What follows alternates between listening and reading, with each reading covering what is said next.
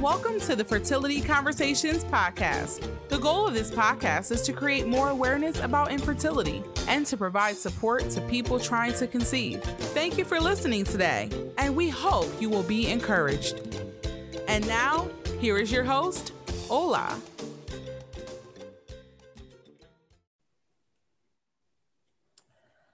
Welcome to episode 33. Today I have with me a lovely guest, Abiola Adewusi. She is the founder of Medban Agency, which offers professional support services in the field of reproductive medicine in Nigeria. You can connect with our agency on Instagram at Medban Agency. Her details would also be in the show notes. So welcome, Abiola, and thank you for joining us today. Thanks for having me. I'm happy to be here. Thank you. So to start off, please tell us a little bit about yourself and your agency. All right. My name, as you've introduced, is Abiola Adewusi. I am the director of Medban Agency, and I would say I'm a founder as well. I believe in growth. And so I believe since this is an entrepreneurial level, we need to start at a level where we can grow. And so that's the reason why I don't usually use the word founder or CEO or stuff like that. But about myself, I am a medical sonographer by profession. That's what I went to school for. But before I went to school for medical sonography, I had a little stint in some other field, an area of study. The first one is accounting. Okay. I have a ordinary national diploma in that, and I'd started the higher national diploma before I decided to travel abroad at the time due to the closure of schools that students are experiencing at the time as well back then. Mm-hmm. And I changed career courses, and I then eventually got a bachelor's degree in human resource management. Wow. And I worked in the field for about, say, 4 years before I decided to make a U-turn into the medical field. And going into the medical field basically it took a lot of research and soul searching, and really what I want to do that I would like to do that would be fulfilling to me as a person. And so I decided to go into ultrasonography. And because I had little ones and I wanted to be able to still work from Monday to Friday, 9 to 5 kind of job, and have my weekends with the kids and all that. So that kind of just fit right down my alley. And, people wonder, how are you able to get into the science field from your background? Yeah, exactly. I'm from a family of scientists, and I've always been science inclined. When I was in high school, I took sciences. When I was in college doing my human resource management degree, I've always taken electives that are in the science field. So It wasn't very difficult for me to make a U-turn and come back into the sciences. And, that was where I guess I was always going to be anyway. And it's been very gratifying being in the field of reproductive medicine, because when I graduated from the medical ultrasound school, my first job out of school is with a fertility clinic. And I got a very good tutelage from, she's late now, God rest her soul, Dr. Caroline Coulomb. She was my mentor until she passed. She took me under her wings and she told me, she said, well, I know you went to school for ultrasound, but you're going to have to learn more about fertility and, recurrent pregnancy loss and immunology for that matter. So, and she was one of the pioneers of IVF in the US, and she started the program in Mayo Clinic. And that was how I started my journey. So, and because I had the solid grounding in the field of reproductive medicine, it made me fall in love with the career, altogether. I didn't go to school for it. I had to learn on the job, go for trainings, go for courses. and, kind of just trained with the best. And that was basically how I landed in the field of reproductive medicine. And it's 18 years down the line, and I'm still learning and still enjoying, what I do. And helping patients is like the most gratifying thing. When you have patients that are helpless and they're desirous of, having their own children, and you're able to offer, any kind of assistance whatsoever, whether it eventually worked or not, they just leave feeling like, okay, I think I've done my best. I think I've tried my best. And when it finally clicks and they get their answers, I mean, it's just the most wonderful feeling in the world. So that's basically, and I'm here, so now when I came 14 years ago to work with Medical Arts Center, from the US, I just basically continued the same thing I was doing in America. It's so interesting because my late mentor, Dr. Coulomb, was the one that introduced me to, my boss at Medical Arts Center, Professor Ashuru, at the time when we met in Chicago. And I didn't know who he was at the time. I didn't know he pioneered IVF either. But him and his wife stopped by at the office, and they came to talk to me. And, they said, well, you're who we need at our practice in Nigeria. And I'm like, okay, if I come to Nigeria, I don't think I want to work for anybody. I think I want to just do my own thing. And, talks kept going, and we just had conversation. And I've always wanted my children to grow up in Nigeria anyway. So, that kind of worked out. And I, a year later, I just found myself in Nigeria. I packed my bags and brought my kids, and we're in Nigeria. And I'm still in Nigeria till today, 14 years down the line. I spent 14 years at Medical Arts Center. And in June of last year, I just felt, although a couple of years prior to that, I've been thinking, I really need to focus on, maybe doing something a little bit more challenging and get out of my comfort zone. Because what I was doing at Medical Arts Center is now more of it has become routine. And yes, you fine tune things. Sometimes, you just, go to work and make sure that things are going on autopilot and moving the way they're supposed to. And I think for me, if there's no challenge, there's no drive. I mean, it's comforting to be able to be there for patients that actually, need the help and talk to them. But I think that something more challenging needs to be done. And as I sat behind my desk, I realized that there's a big gap. There's still a big gap, between the clinics and the patients that it's a void that needed to be filled. And I thought to myself, there is no way I'll be able to fill that void still at Medical Arts Center. And that's one of the reasons why I decided to disengage and try to step out and do, what I'm doing at the moment.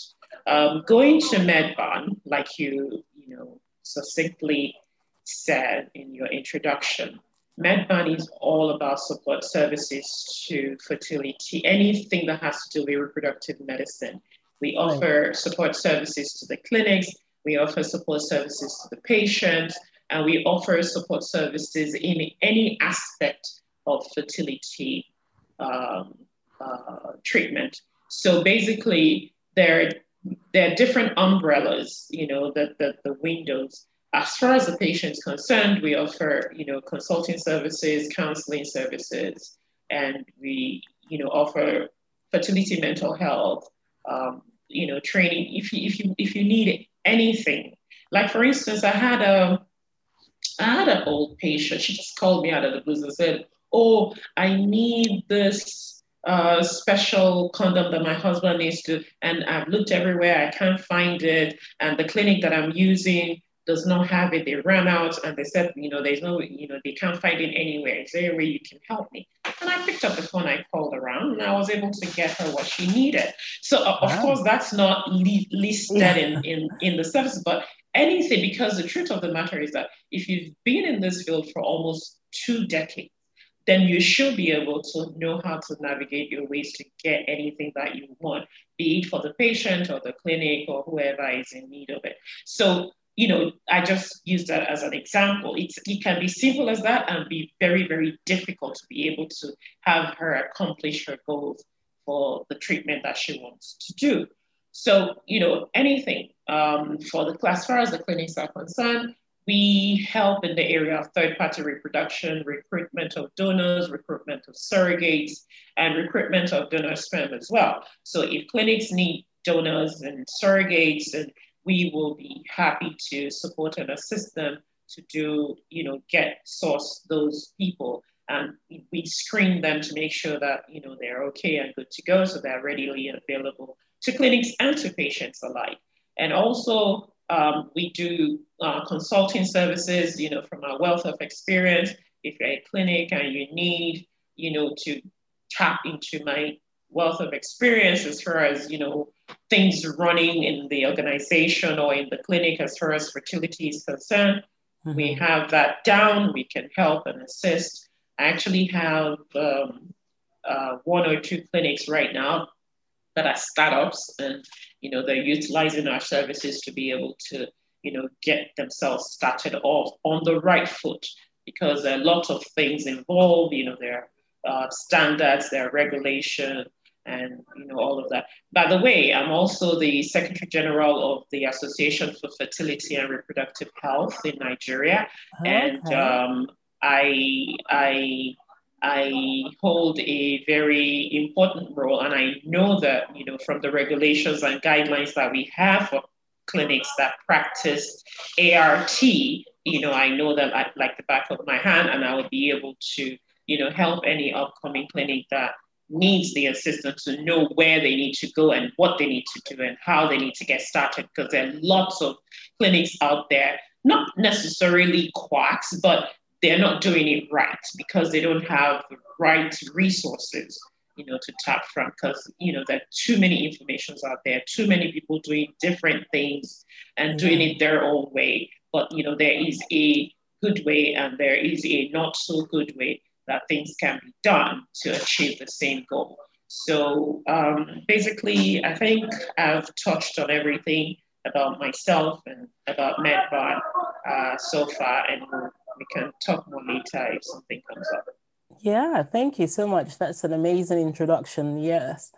And of course, you've been in so many different areas, and now to return to fertility, which is actually perfect, considering infertility affects so many people in Nigeria and outside Nigeria as well.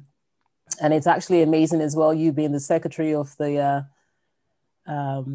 Association for Fertility and Reproductive Health. Yeah, that's pretty handy, actually. So, like you noted rightfully, being able to know so many things that are involved and restrictions and rules to abide by. So that's actually really good. You noted that you provide services to clients and to clinics and support services. So if someone is listening, they can approach you directly for donor eggs, or do they need to go through a clinic? Yes, they can approach us directly for donor egg, and we'll be happy to send them to wherever they want the donor sent to. So they can, select a clinic of their choice and come to us and, source for donors or for surrogates. We do that all the time, yeah. And we'll send them to the clinics. Perfect. And is that and the clinics can do the same. They can actually source for donors and surrogates on behalf of the patient directly from us, and we'll send them to them. Okay, and that is just within Nigeria, or can that be sent to other anywhere? Countries? You can be anywhere in the world. You can be anywhere in the world, and we do have a lot of patients coming in from diaspora. Right. So I do have a handful of clients actually that lives abroad that we deal with. So that's not a problem. The only thing that we haven't done to date is have a donor travel out of Nigeria to go somewhere else. And that's, that is, or a surrogate for that matter. And that comes with its own restrictions. I think, there are lots of ways around it where you don't have to physically get that person out you could just, retrieve the eggs and ship the eggs, or retrieve Right. the sperm and ship the sperm without actually physically getting. There are ways around it. There are ways that things can be done. And, the future, well, the future is here already, is, you basically egg banking and sperm banking has been there forever, but egg banking is like, that's the new norm. Yeah. And is that getting more common in Nigeria, you see? Are you seeing more of that? Yeah, well, we're not there yet, but we're migrating towards that. Right. And in terms of, surrogacy, I'm starting to see a little bit more, but even then, it's still very hush hush. I wonder if you're seeing a lot more. I mean, you're in the business. I'm just wondering, are you seeing a lot more people comfortable with using surrogates? Absolutely. Absolutely. That's absolute. When I came back to join Medical Art Center in 2006, I mean, it was almost a taboo. Nobody Yeah. talks about it. It's, hush is like, you can't even open your mouth to Mm-hmm. say you want to use a surrogate. Like, you can't, it's unheard of. 14 years down the line, right now, today, I would say we've come a very long way. And now it's more, people are talking about it. It's more acceptable. It's no big deal anymore. Although 50% of the clientele still like to carry baby bombs and pretend that they are the one Yeah. that are pregnant, but 50% are willing to say, I used a surrogate. So what? It's no big Yeah. deal. So it's getting more and more acceptable, and that's the reason why I think that people are exploring that option, before they consider adoption. Right. So that way, at least they have some some of their genetic makeup, just being carried by someone else. I Right. think that it's getting more and more acceptable at this time. Right. It's, interesting how much culture and society, how much role they play in that aspect in terms of accepting that people still feel the need to pretend they're the ones carrying the baby, but it's just because, again, they're trying to avoid the stigma that could go along with it.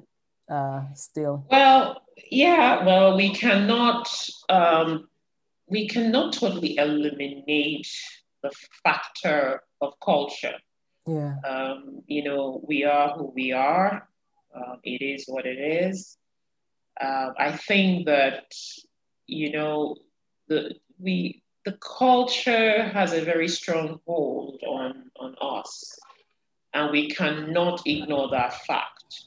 So I think as a patient, you would have to know the kind of family that you're from. If your family is the type that would look at you funny, well, you better have that baby bump wrapped up and act like you delivered that child. I have no objection whatsoever to Yeah. having baby bumps.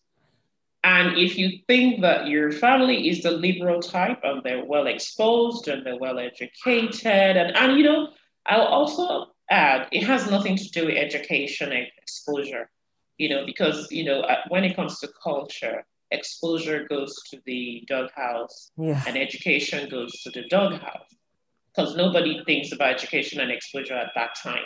They just Exactly. want, the culture thing to take precedence. But you, as a person, you have to determine what works for you. So it's not a one size fit all. If you think that you're from a family that they will just look at you and say, then you do the needful and Yeah. just work accordingly. But I think you know with time we will get past that, and everybody will look at it as a form of treatment rather than castigate people that actually explore that option. Back in the days, if you don't have a womb or your womb is compromised, that's it. You don't have a choice. Yeah. You're done. But now there are options. There are options available for you, and that's technology, that's science, and we have to embrace it. Wonderful. Well said. And do you think society is getting more accepting of donor gametes, donor eggs, donor embryos, donor sperm? Absolutely. I think that's probably one of the most difficult things that patients would have to come to the realization of accepting or embracing, because, you have a lot of people, even now, Yeah. you talk to them about donor, they're like, excuse me, I'm just 45 years old. Why should I use donor? I can use my own eggs. And you're like, sorry, you're considered advanced maternal age at that time. And the ovarian reserve is being depleted. And they're in shock, because, and that's the reason why more awareness needs to be done by, professionals like us to tell people that, hello, once you clock 30, it's the the hourglass is fast depleting as far as ovarian reserve is concerned. So that aspect, I think a lot of people are probably still not very educated about, because they feel like if I'm 45, I should still be able to use my egg, but that's not the case. When you're 30 and nothing has happened, and you probably need to, if you haven't met Mr. Right yet, you probably need to start thinking of preserving your eggs until Mr. Right comes, because that's the best time, between 30 and 35. After that, it's a long shot. You may just be getting the bottom of the barrel. So, and that's the reason why we're also advocating social egg freezing for the career women out there, or people that, maybe wants to just continue with schooling until they're, 40. They should be thinking of preserving their eggs.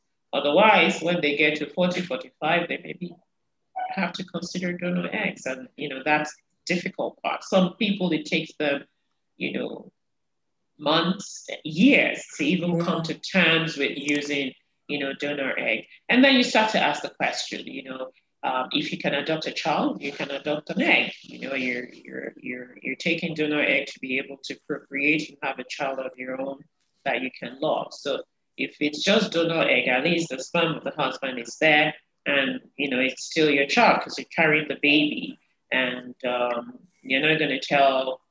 How many people are you going to tell? Oh, by the way, the DNA of this child is not mine. It's not the same as mine. Who says that? Who talks about that? Nobody. So, it's just a matter of pick your choice. If you're able to preserve your eggs, preserve it. If you're not able to preserve your eggs, just have at the back of your mind that you may end up having to use donor egg when you eventually start to plan to have your family. And it doesn't help that, our parents, our mothers did have children till 45, some cases even 50. So I think in our minds, we think that, well, if they could, sure, certainly we have more time. Well, the truth of the matter is that, if you look back in the days, our parents actually started early, having babies early. They don't wait until, they're in their 30s to start having children. They started having children when they're 19, 20, 21. And, yes, it happens that some people may actually end up getting pregnant, misfired shots at 50 or 45 or whatever the case may be, children that you're not expecting, you just end up pregnant and you have another child when you thought you were done. It happens all the time. And I'm not saying that it can never happen, but I'm saying if you want to be deliberate about it, don't wait until it's too late. And of course, we talked a lot about donor eggs. What about donor sperm? I mean, in our society, there's such a huge... Well, yeah, it's, the reality is that infertility now, we know now what we didn't know before, because it used to be, it's the woman's problem. Exactly. If a couple get married and they don't have a child 1-2 years, then everybody starts to look at the woman and say, hello, what are you doing? Yeah, exactly. Now, we know now that even the men contribute 50% to the infertility cases that exist. So they're just as guilty as the woman. Most of the time, they're even more guilty. than the woman, because most of the time it's either low sperm count or bad sperm or no sperm at all. Yeah. And that's the instances where they need to use donor sperm. And, you can just imagine. And then they say, oh, the advice of the woman, you're still young, nothing is happening. You go for tests, hey, go and try outside now. And then, boom, she gets pregnant. Then, she's not able to say, oh, I'm just going to try to see if it'll click when it clicks. She'll just keep quiet and have the baby for the man. And, that's why they say Nigeria has the highest rate of I know. paternity. I thought that. I was like, whoa. It's a cultural thing. You talk to your auntie, you talk to your sister, you talk to and they say, just go and try, see if it'll click. Just go and try, see if it'll click. And you do the hush, the thing will click, the first one will click, the second one will click. You start having them say, Shebi, yeah, he's bearing his name now, Shebi, whatever. And the cycle goes on. Because the man himself is thinking, I'm the man. Why would I? Exactly. There's nothing wrong with me. And, unfortunately, most of our men do not want to go and get tested. No. They don't. I don't know whether it's for fear of finding out that they're the problem or whatever the case may be, but they just don't want to go and find out that maybe they are the issues. And most of the time, the woman will not wait till the ones that don't want to go and try to see if they would wait until they're 50. And then they'll now start trying or seeking help, IVF treatment. And by that time, it's too late. So when you talk to them about donor, it's so difficult because then they're thinking, wow, I've wasted all this time waiting and hoping and praying that something will click. Meanwhile, it's my husband that had the problem all along. And that's the reason why we campaign to young ones. Do not wait. Once you start trying for 12 months, you are young, you're in your 20s, you're trying for 12 months, nothing is happening, go and seek help. Because it may be easier to tweak at that time and then you'll be able to get pregnant than when you wait for another 10 years down the line. It gets a little bit more complicated as, the couple ages. Yes, so true. And in terms of you saying that you're raising awareness for the young ones now, how is that going? People being more receptive to the idea of egg freezing, of the idea of just being aware, because, again, people still have a lot of issues, even accessing fertility treatment, right? Because people don't want to play God. Well, it's work in progress. The journey has started. Like I said, I'm the Secretary General of the Fertility Association in Nigeria, and we do have a training committee. Okay. The training committee is dedicated to actually getting this awareness out to people. We just finished a fertility forum last week, I believe it was last week, Saturday. Okay. I moderated that webinar that we opened up to the general public, and all we talked about was social egg freezing. Some people will have to freeze their egg for health reasons if they're going through oncology, for treatment for cancer, whatnot. If you're young, you've been diagnosed with cancer, a male or female, you can actually have your sperm stored for future use. You can actually have your eggs stored for future use. Some people are more advanced in the Western world that they actually take a tissue out of the ovary and freeze it for future so they can implant it back into the ovary to redevelop the ovarian tissue. There's so many technology out there that, just gives room for, tweaking things. Yeah, you say that fertility specialists are playing God. They're not playing God.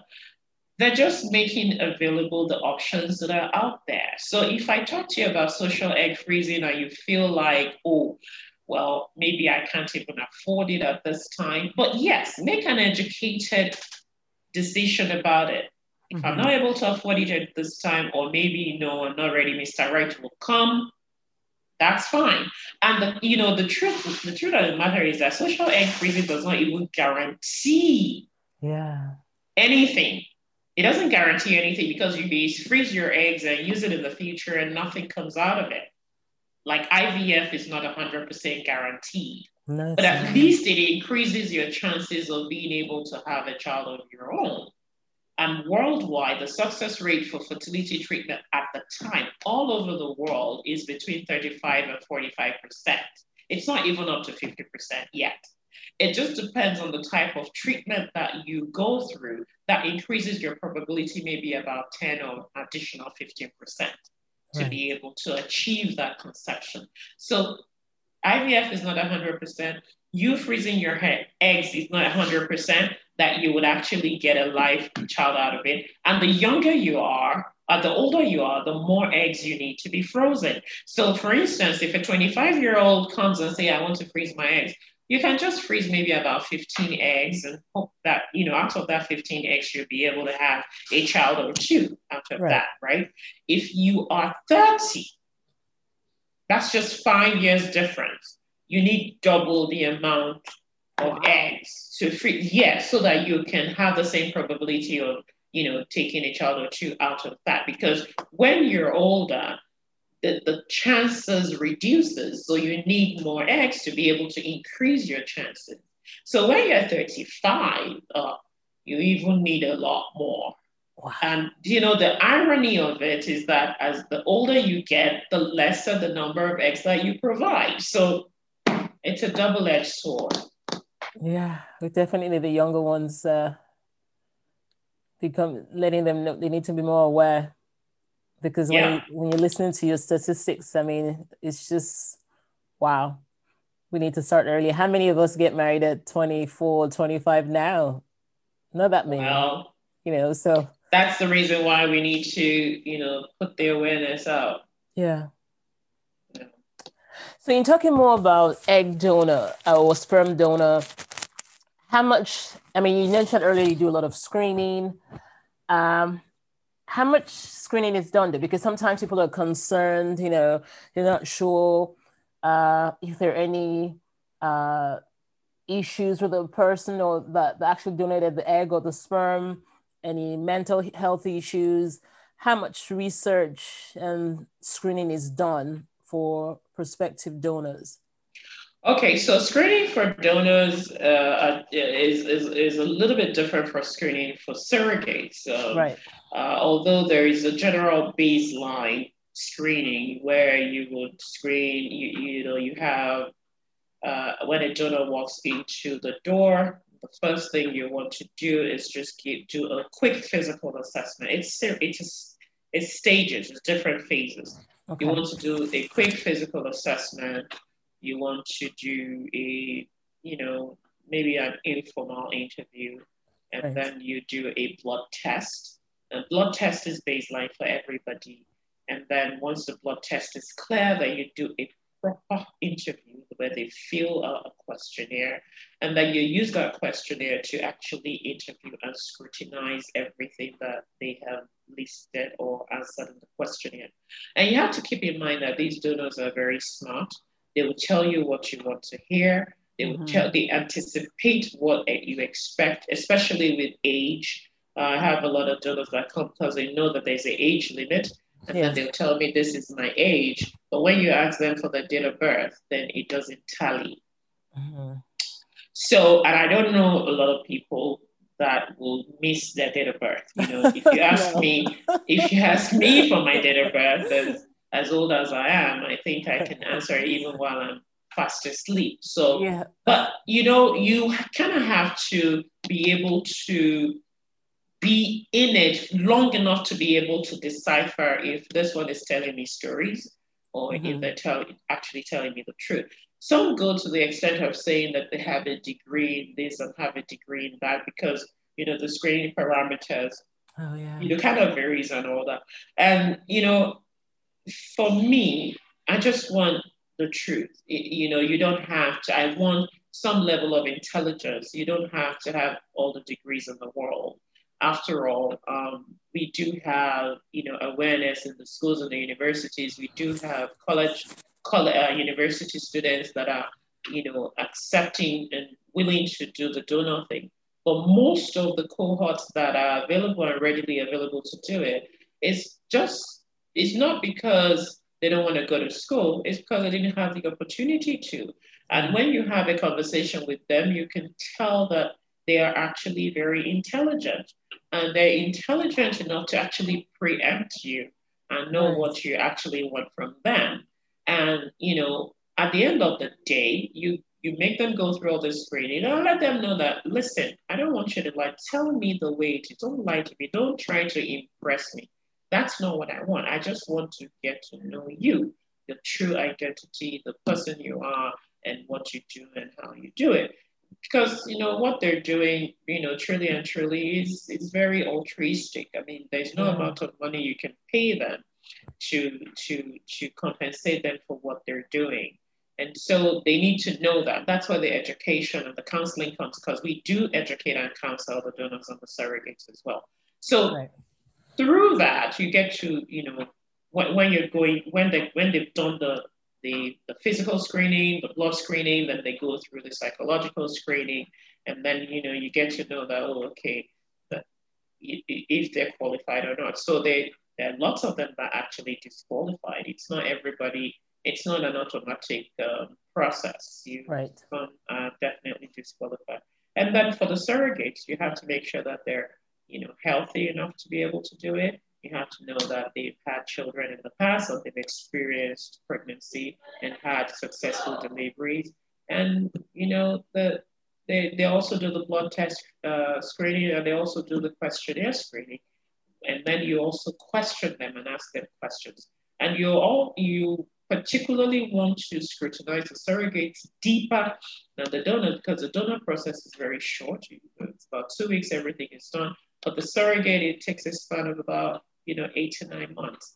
Yeah. And you want to be sure that they're going to be dedicated to the process, and they have, you know, the mental stability and family support that they need to be able to go through that process. So those are the things that, you know, you have to really, as a professional, make sure that, you know, you're getting the right people. And that's one of the things that we offer. We just don't take everybody off the street and put them through cycle. No, we don't do that. Okay. That's wonderful. And in terms again of donors, either sperm or eggs, sometimes people have the concern that how is it controlled?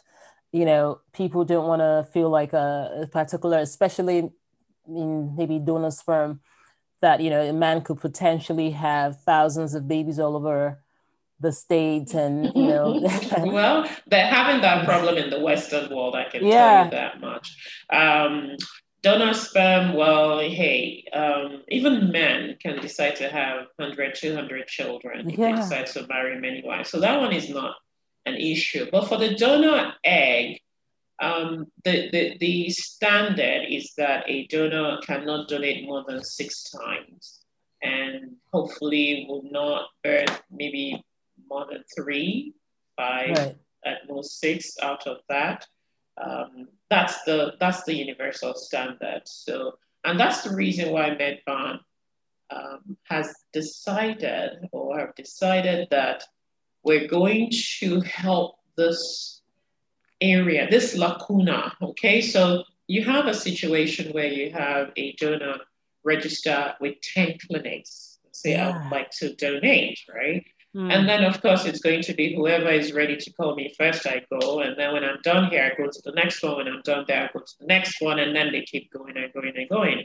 And, of course, they're smart enough to know that, oh, you know, my name may, you know, just pop up somewhere, and someone may recognize my name. And then they go changing and, you know, answering a nickname, or having a pseudonym, or, you know, changing, you know, just assuming another identity altogether. And when I was at the Medical Arts Center, I actually felt handicapped, you know, with this process, because, you know, no matter how you screen them or interview them, you know, you can never know where they've been to until they tell you. I mean, unless you have a crystal ball that you're looking at, and, you know, to say, okay, has this donor gone somewhere? And that was what gave birth to the data management, the database management that MedBan. MedBan is the only agency has that database management. So we cater, what we're doing is trying to establish a database management that has a unique identifier that clinics can actually go and run a query on a donor that walks into their door if they have, gone somewhere else and how they have done. Really nice, yeah. And to register donors is free. There's nothing, it doesn't cost you anything. To register surrogates is free. If you subscribe to the database management that MedBank provided, it costs you nothing to enter, the data of the donor. However, if you want to run a query, because the donors go from clinic to clinic, if they come to you and say, have you been somewhere else before? And the knee-jerk answer is no, I haven't done it before, or I've only done it once. That once is like they've done it 5 times. They're just telling you, yes, I haven't experienced doing it, but I've only done it once, because they know that's what you want to hear. Yeah. So that's the reason why MedBan has decided, you know what, we're going to try to step into this space and bring some kind of sanity into this, because not only does it give you a true picture of the donor that you're using, it also helps the donor to, protect them, protect themselves, basically, without them knowing that, hey, lady, you've done it 10 times already. It's time for you to take a break. You don't want to just keep going like an Energizer battery. Yes, you're doing, something good, but yes, there's a limit to what you can do, and don't expose yourself to unnecessary pressure. And they need to know that in as much as they can still have their own children after they've donated, they cannot wait until they're 40 before they start trying. And then they say, oh, I was told I can have my own babies, or now they've taken all my eggs and I can't have my own babies. That's part of the counseling that goes to the donors. You have to actually sit them down and let them know what they're doing, what they're getting into, how many times they can do it, and how it can affect them adversely if they continue to just go and go and go. And, on the other hand, with the clinics, when donors continue to go and go and go and go, at some point, the body is going to say, you know what, I'm tired. I'm not going to do anything. And then by the time you find out that they're not responding to your treatment, you spend 200,000, 250,000, 300,000 in some cases has gone down the drain. But you can quickly find out if they've gone to several places on our database and pay peanuts, for maybe 5,000 naira as opposed to losing 200,000, to just be sure that this donor is who they say they are and they haven't, gone to several places like they say they haven't. Oh, that's an amazing service that you're offering there. It's actually very helpful to people, like you said, for both sides, both to the patients and to the clients, and for the clinics rather as well. So that's wonderful. In terms of the counseling, because you mentioned counseling a lot, and that's actually really amazing that you offer counseling, because I think many times people are not aware of what the feelings and emotions that they could actually go through when considering donor gametes or surrogacy. But in talking about donor gametes, when people do the counseling, do you also help to almost prepare their minds to know that, okay, sometimes someone might feel like, well, they use a donor and then maybe use a donor egg and then have a child, and maybe a year after they have a baby without even trying. But now they can't go back and say that, now that I have my own biological, quote unquote. Okay, so this is the way, that's a possibility. And that's part of what we discuss with patients all the time. There's a high probability that once you use a donor or you even adopt, the stress hormone in your system just fizzles away, because then you feel like, okay, I'm accomplished, I'm okay, I'm good to go. And then, you just go about doing your own thing, and then boom, you realize that you're pregnant. It happens all the time.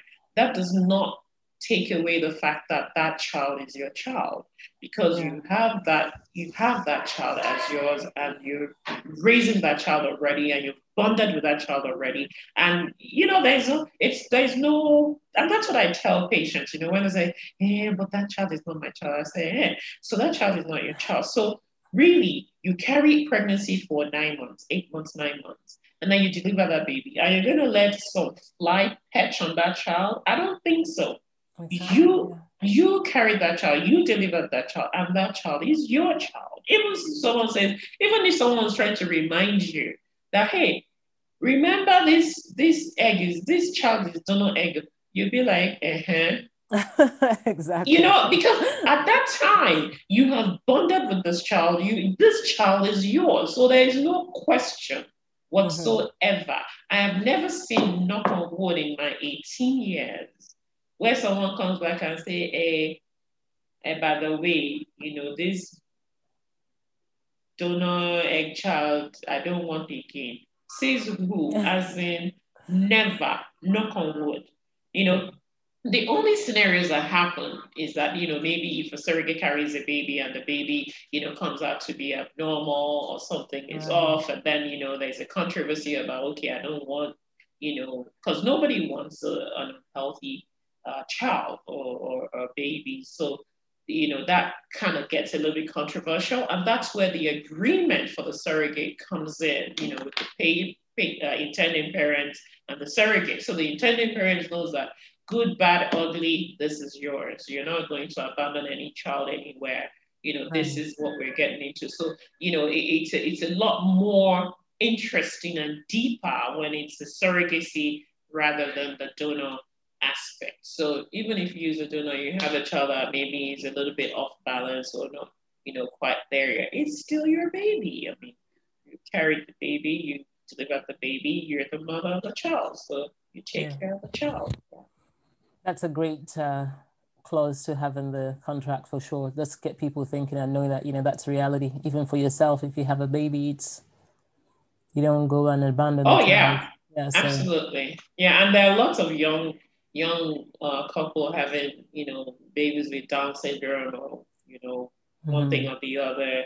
I mean, it's just that we all have it. It's just the one that we just hope that the one that is resilient, that is not so good, that is resilient, don't come. Because nature has a way of selecting. Nature can say, okay, it's not good enough. Let's just let this die off. But sometimes they're resilient. They keep growing and they come. Yeah.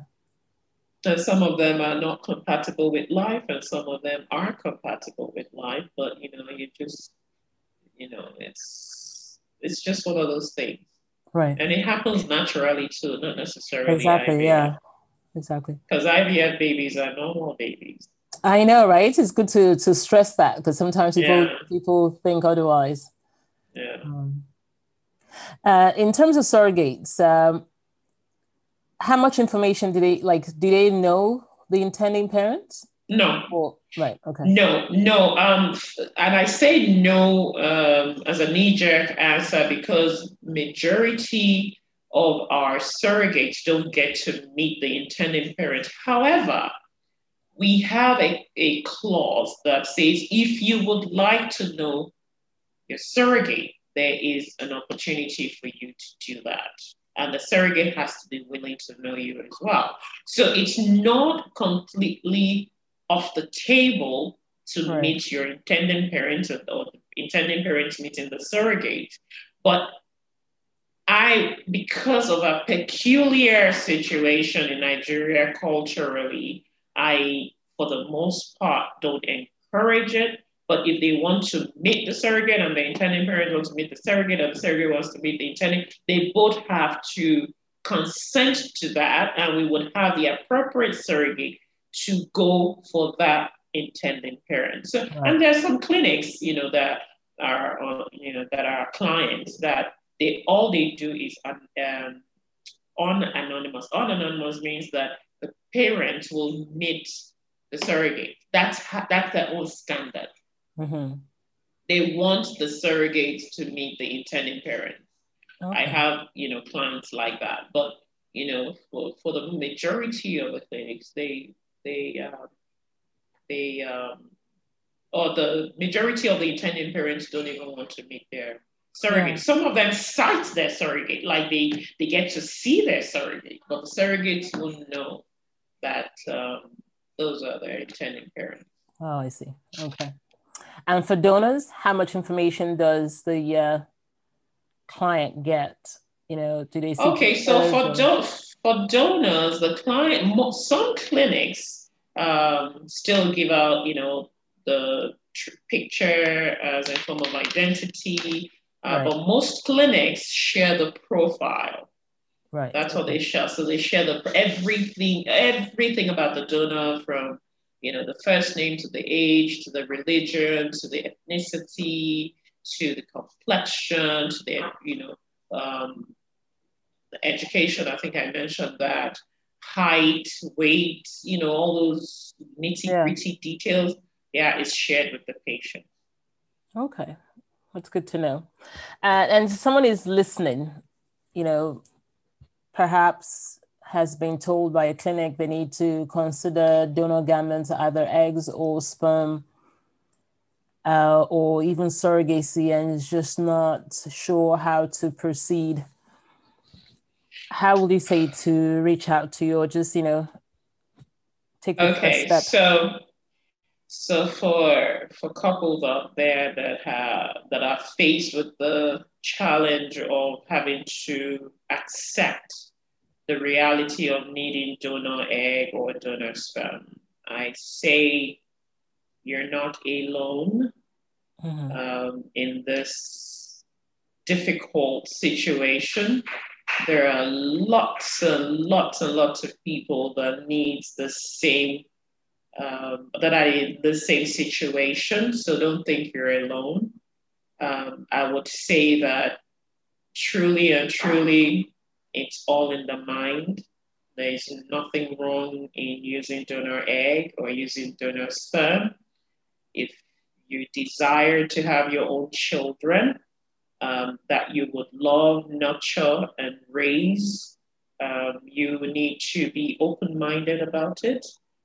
You can actually adopt, from a complete stranger, and you don't know what the makeup of that person is. So how come you can adopt an egg or a sperm, that you need, and then that you would raise and that you would carry, and that it's just like someone needing blood transfusion, really. I mean, I'm sick, I'm in the hospital, I'm short of blood. I need someone to donate their blood, for me to be able to continue with life. Because if I don't get that blood, I'll be gone. So what do? I don't know the person that is donating blood to me. I just need any kind of blood to survive. Yeah. So, I relate this. Yes, having a baby is not a matter of life and death, but it's a necessity, for the people that desire to have children. It's a desire, and that desire to have children is very critical. And, the medicine is so advanced now that you're being given different kinds of opportunities to be able to have, the child or the children of your own that you desire to have. So don't think of it like, oh, why me? Is this happening to me? Other people are able to do this without having to consider this option. No, Right. you're not alone. Trust me, there are thousands and millions and millions out there that also require the same care. And they will not tell you if they've actually explored that option or not. Nobody, you know, they don't owe anybody any explanation on how they achieve, the success story. So Exactly. don't worry, just do it. Well said. Thank you so much. And is there anything else you'd like to share about your agency and services you provide, or? Well, I'm just going to reiterate that MedBond Agency is an organization that just do anything and everything to support the fertility world. Anything that has to do with reproductive medicine, we're into it. We're going to support anybody that needs the help or requires the help every step of the way. We are very customer centric. Anybody that walks through the door, be it the clinic, be it the patient, be it the donors, be it the surrogate, they're all our clients. So basically, MedBond is here to support you every step of the way, whether you're a clinic, whether you're a patient, whether you're a donor, a surrogate, anything that has to do with fertility world. In this field, we're here, we're customers focused, customer centric, we're reliable, and we deal a lot with confidentiality as well, very reliable. And, we're here to just, help anybody that is in the field. Thank you so much. And you've been there for such a long time, working with the pioneers in the industry, working with the pioneers in the US, in Nigeria. And so, you're well informed and definitely have the information to be able to and experience. Absolutely. We have that advantage, and, we're willing to help as many people as possible to be able to explore the need and the services that they require. And you can also get more information on our website. We can be reached at medbonagency.com. And we're also on Instagram, Facebook, Twitter. All over social media. Yes, we are. Yes, we are. Thank you so much. It's been amazing having you on here on the show. It's been such an informative session. You shared so much wisdom, dropped so much nuggets. I mean, everyone listening has been blessed. I have been blessed, and so happy to actually see that we have an agency like yours in Nigeria with us, because many times we feel that we need to travel abroad to access the services. So it's wonderful to have you here and for people to be able to access your services. Thank you for having me. It's been a wonderful pleasure, and I'm happy to do this again whenever it's required. Definitely. Thank you so much, and do have a wonderful day. Thank you. You too. Bye-bye. Thanks for joining us this week on the Fertility Conversations podcast. If you enjoyed this podcast, please give us a 5-star rating and subscribe. Follow us on Instagram at Fertility Conversations. If there are any topics you would like to have discussed, please send an email to fertilityconversations@gmail.com. Be sure to tune in next week for our next episode. Thank you again for listening. Take care of yourself and do stay hopeful.